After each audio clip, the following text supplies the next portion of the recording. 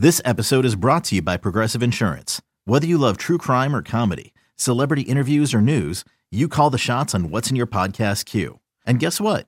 Now you can call them on your auto insurance too with the Name Your Price tool from Progressive. It works just the way it sounds. You tell Progressive how much you want to pay for car insurance, and they'll show you coverage options that fit your budget. Get your quote today at Progressive.com to join the over 28 million drivers who trust Progressive. Progressive Casualty Insurance Company and Affiliates. Price and coverage match limited by state law. Hello, everyone, and welcome into the Go 24/7 podcast. My name is Bryce Kuhn, and we take another trip behind enemy lines. This time, as LSU gets set for a rivalry matchup with Florida, we head down to Gainesville. Jacob Rudner of Swamp 24/7 joins us. Jacob, first off, man, it seems like you and I were just chatting it up in Nashville at SEC Media Days, and now we find ourselves, in getting to the middle of November with just 3 regular season games remaining for both teams. It's it's good to talk to you. I can't believe we're already in the month of November. Yeah, man, it's the season flies. It's crazy. You go in with expectations, and there's a lot you're trying to see, and the second you feel like you're finally getting your feet under you, it's like the season's about to end, and so it just goes so fast. I can't believe that we're at this game, and it feels kind of like a big spot here for both teams this late in the season. It does. And look, you and I were kind of talking back and forth before we started recording. And so we just kind of dive into this, man. I mean, look, I looked at this game about 2 weeks ago and told LSU fans, say, hey, this is, whether you win or lose in Tuscaloosa, this is going to be a tough matchup. Some of the fans on our message boards have kind of called me out on that a little bit after the loss to Arkansas for Florida, but kind of describe what's the mood. I mean, if there's a mood tracker right now for this Florida fan base and this team after really what was a kind of devastating loss. And I'll say from the outside, Jacob, a game that I really think Billy Napier couldn't afford to lose, especially when you look at what's remaining on the schedule. Oh, I think that's totally fair to say. I would evaluate that to be one of the most pivotal games of his tenure so far. I think last year, Billy Napier's first season at Florida, there was a sense that the loss at Vanderbilt was going to be pretty consequential, something that people were going to hang on to. Just a historic loss, one that you really don't go into expecting to lose. This, to me, feels worse. You're facing a team that had 2 wins entering play. You were able to host this year. Last year, at least, Vanderbilt was on the road. So say what you will about, having to travel or whatever circumstances and situations arise from that. This was pretty excuse-free to me. This is a home game against a team that has had a ton of issues. It had just fired its offensive coordinator. And Florida looked like the better team on paper entering play. And so I had a feeling that this was going to be a closer game, and I think even Billy Napier had a feeling that was going to happen. I don't know that anybody expected Florida to lose. I certainly did not. And so, yeah, I mean, I think that was a tough one, and it has dampened the mood around here for sure. I think that there are still a lot of people who are, waiting to see what will come of this recruiting class for Florida, which is currently ranked 3rd in the country for the 2024 class, and maybe where that shakes out come mid-December. But yeah, I would say that at a minimum, there's kind of a widespread sense of, at least, I don't know if it's fear, but definitely kind of some questioning of what's going on at Florida. And is this program trending in the right direction? And yes, there's some good recruiting going on, but the on-field product has been questionable at best, in my opinion, through 9 games. And so it's kind of a mixed bag. I think people are still trying to figure out exactly how they feel. And these next 3 weeks plus recruiting are going to determine that. Yeah, you and I have both covered college football long enough to know that, look, recruiting is great, but if that on-the-field product doesn't improve, that recruiting is going to flame out. It's not going to be able to be something that is sustainable. Those pipe dreams you're selling of playing time and, opportunities to come in and compete right away. Well, if you're not winning, it doesn't matter. So, I think it's very interesting. You mentioned the fact that you felt Arkansas would be a close game.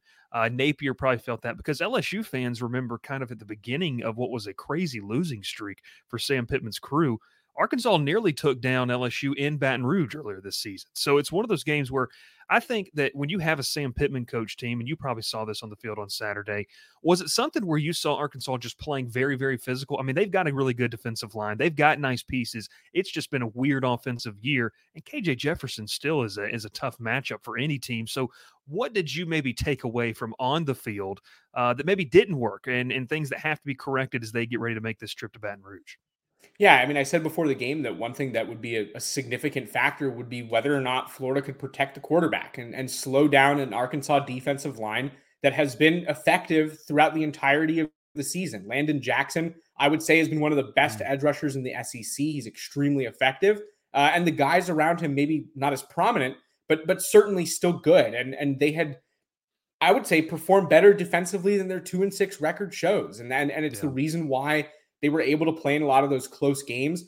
Margin of loss in their previous 3 SEC road contests was 4.3 points, 13 total points of deficit over 3 total games. That continued in Gainesville, although they fell on the right side of it. And so I think, coming in, it was whether or not Florida was going to be able to protect and match the physicality and the desire that Arkansas was going to come in with to have a win. And that applies to the offensive side for Arkansas and Florida's defense as well. KJ Jefferson is a put the head down and pick up yards by whatever means necessary kind of quarterback.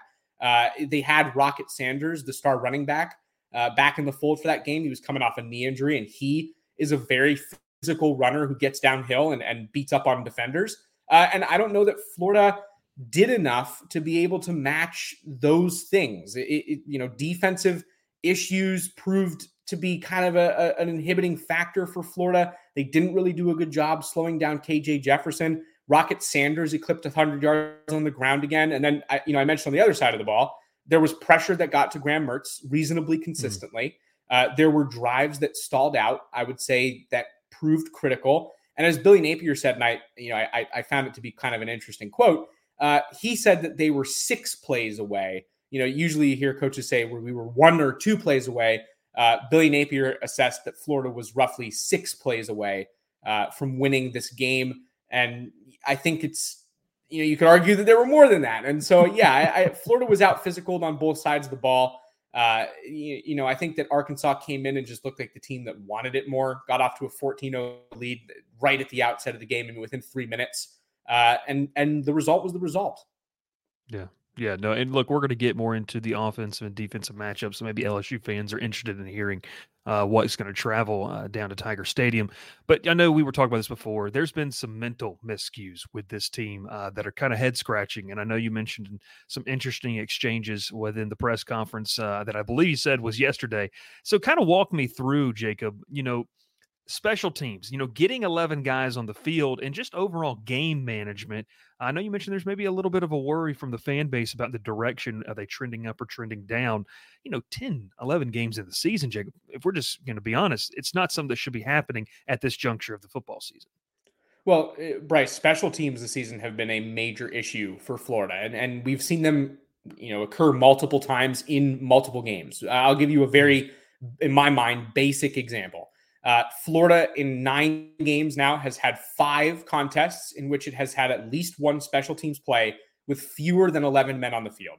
That is communication on the sideline. That is an organizational issue.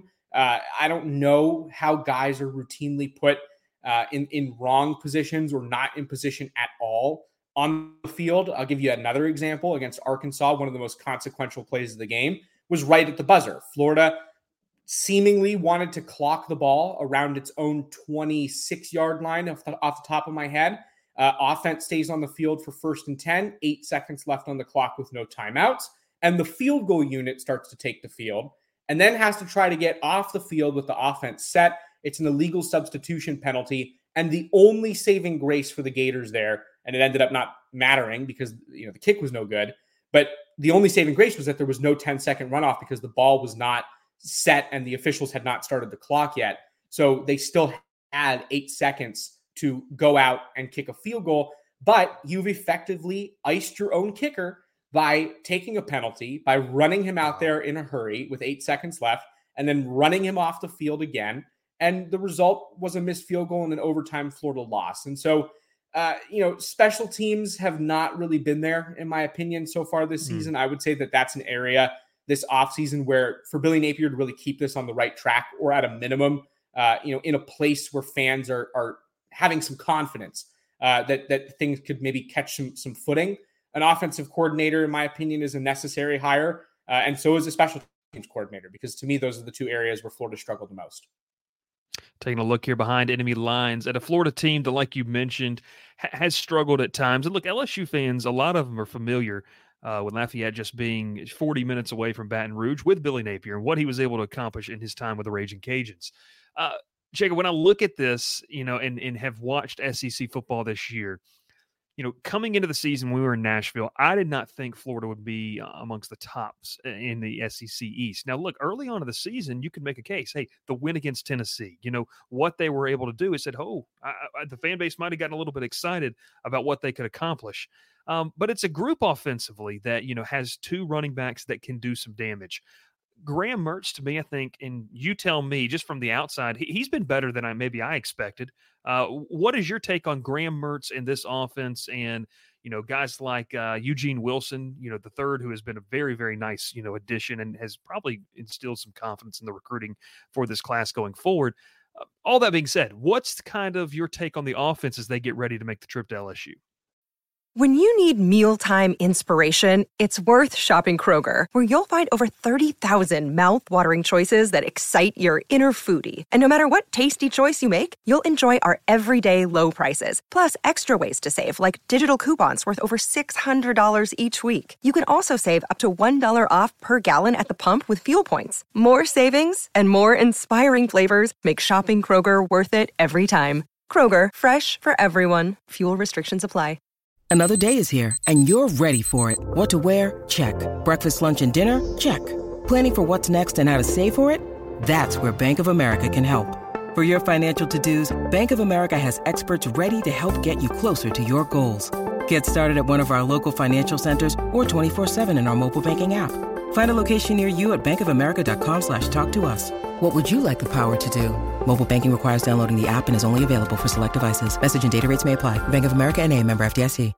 Yeah, it's an interesting group, and I think that the results have been somewhat varied this season, especially on the road. You point back to that game at Kentucky. Florida scores only 14 points, and that was a really underwhelming outing. And then you look at their contest in South Carolina, and they put up 41 points in a 41-39 shootout win over the Gamecocks, and maybe you see some signs of life.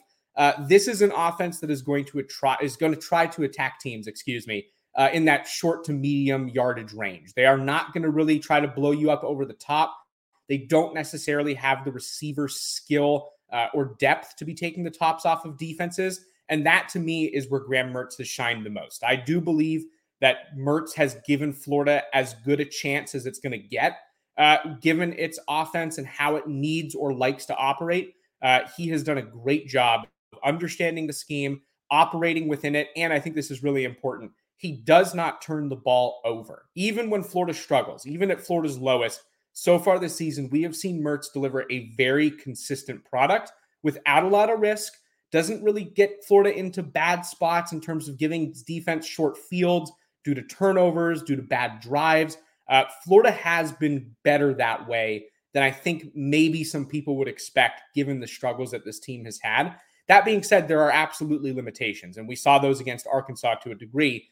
Where if you can defend the short to intermediate ranges and you can slow Florida down on the ground, you take away the vast majority of its offense. There is not a lot of creativity within this scheme. It is very playmaker dependent. You mentioned Trey Wilson, Eugene Wilson to LSU fans. He's a guy where he gets the ball into his hands and is a shifty playmaker who can get away and separate from defenders. He is a problem when Florida can find him.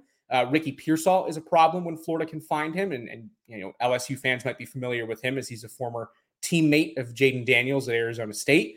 But again, if defenses are able to do generally what they need to do and take some of these things away, Florida becomes really one-dimensional.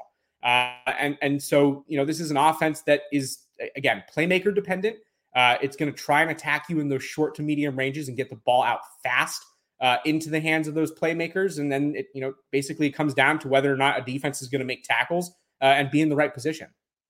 Well, I'll tell you one thing. The reason I think this football game is going to be interesting and that a lot of people are wary of that 13-point advantage that Vegas put on this game for LSU is the two things you just mentioned.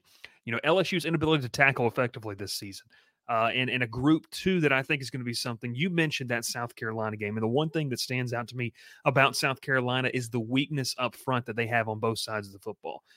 LSU's front seven has underwhelmingly performed this season. And so that's something if Florida can, get things rolling, I think is, a cause for concern. It's something we're going to take a look at, obviously, later this week over at Go 24/7. But, you mentioned some playmakers. You mentioned Graham Mertz. I think the one thing that, LSU fans are excited about is when you look at Mertz, you don't see a KJ Jefferson. You don't see a Jackson Dart. You don't see a Jalen Milroe. The legs aren't as big of a threat. I mean, the guy is not completely immobile in the pocket. But, Jacob, LSU's had success against quarterbacks that are maybe more wary of staying in the pocket. Is that a concern with the offensive line going into this game where LSU doesn't have to worry about a Jalen Milroe or a guy that can just kind of improvise? Mertz doesn't seem like that type of player. Yeah, I mean, I do think that Mertz puts pressure on you in different ways in that he is a really heady quarterback and he does understand scheme and he does diagnose really well. So I think that that's notable. But of course, if you don't have a quarterback who's going to be able to give you that same escapability and have the ability to make the off-schedule play like the Milrose or the Jaden Daniels of the world can, or Anthony Richardson, is a good one to point back to because LSU faced Anthony Richardson in the swamp last year. That doesn't exist with Florida right now. And so, Florida's offensive line has not done an adequate job over the course of the season. They give up a ton of pressure. You mentioned LSU having some front seven struggles. I think that that's kind of going to be an interesting area of this game. Which struggling big unit, upfront unit is going to be able to come out on top in this one. If Florida can protect Graham Mertz, he is a dramatically better quarterback.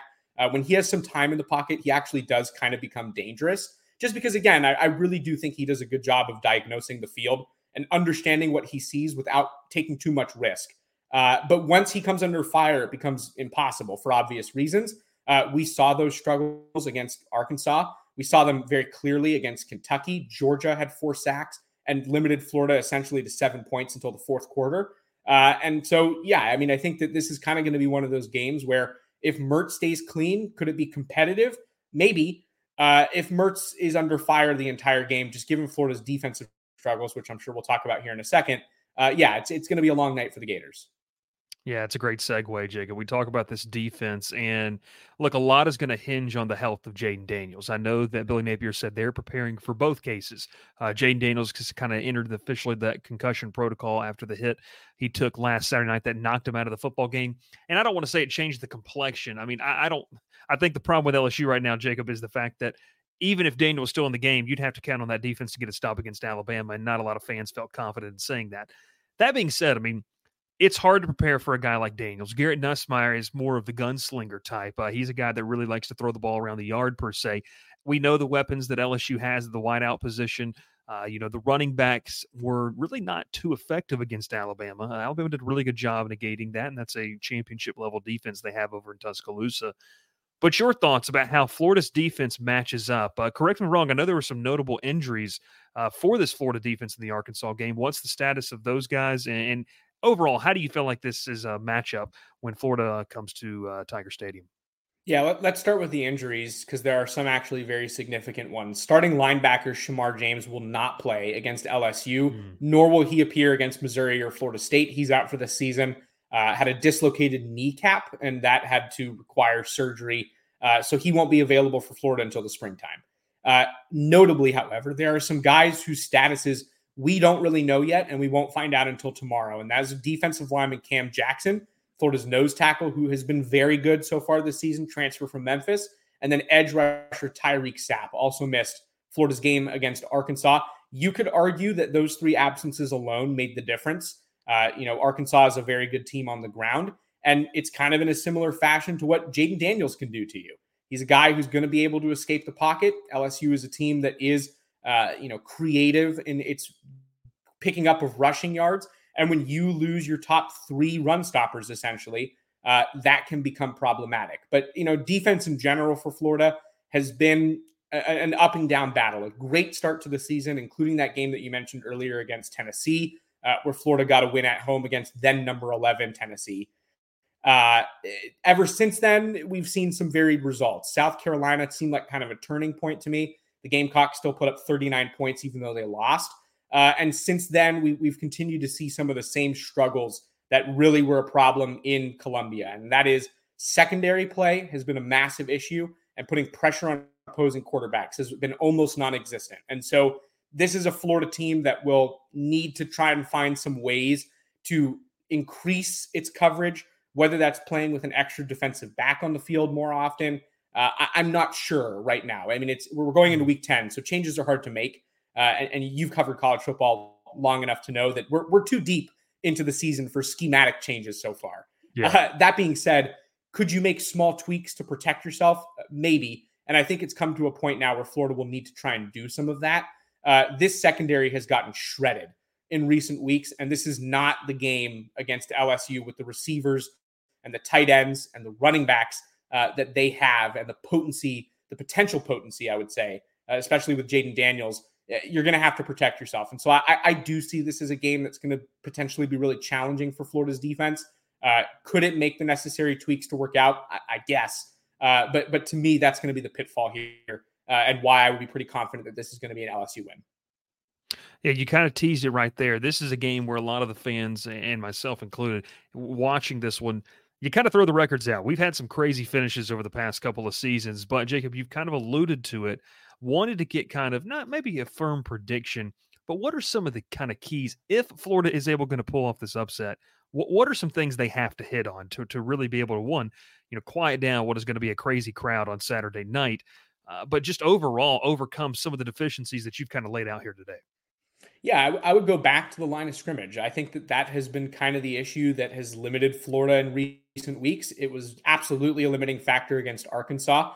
And that goes both ways. It's protecting the quarterback, like I said earlier, but it's also finding the quarterback and picking up sacks, which Florida has not done at a high rate.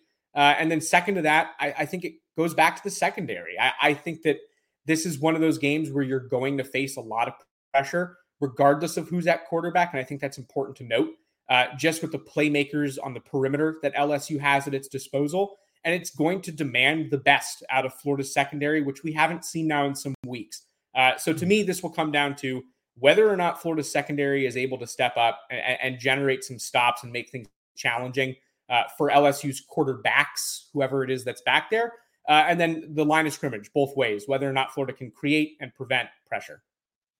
Obviously going to be a big-time matchup. Saturday night in Death Valley. LSU fans excited to once again get back home. Final 3 games for the Tigers, all potentially going to be night games. They released that Georgia State time. We expect A&M to be a night kickoff as well. Jacob, I know you're excited to take in Death Valley. It's going to be a fun experience for you. As we get out of here, if LSU fans kind of want to read the Florida perspective, let them know, and let us know where they can find all of your work and how you guys will be covering this week. Yeah, I definitely feel free to come on over and check out what we're doing over at swamp247.com. We'll be covering all things Florida Gators. Billy Napier talks to the media on Wednesday. So if you're looking for his comments, you can check in sometime tomorrow night. I'd probably say around 7:30, 8 p.m. Eastern time is when we'll have those comments up on our site. And then over on Twitter also, you can follow Graham Hall, who is my coworker, the excellent Graham Hall, myself at Jacob Rudner on Twitter. And we'll get to your Florida news. Awesome. It's going to be a fantastic matchup, and Jacob's going to be making the trip over this weekend. LSU and Florida, a big-time matchup. We went behind enemy lines. Hey, thanks so much for tuning in, whether you are listening on the podcast feed, Spotify, Apple, anywhere you get that. Make sure to follow us, subscribe to that feed there. And if you're on the YouTube channel, hit the subscribe button as well. Completely free as we continue to grow all things LSU. We'll catch you next time here on the Go 24/7 podcast.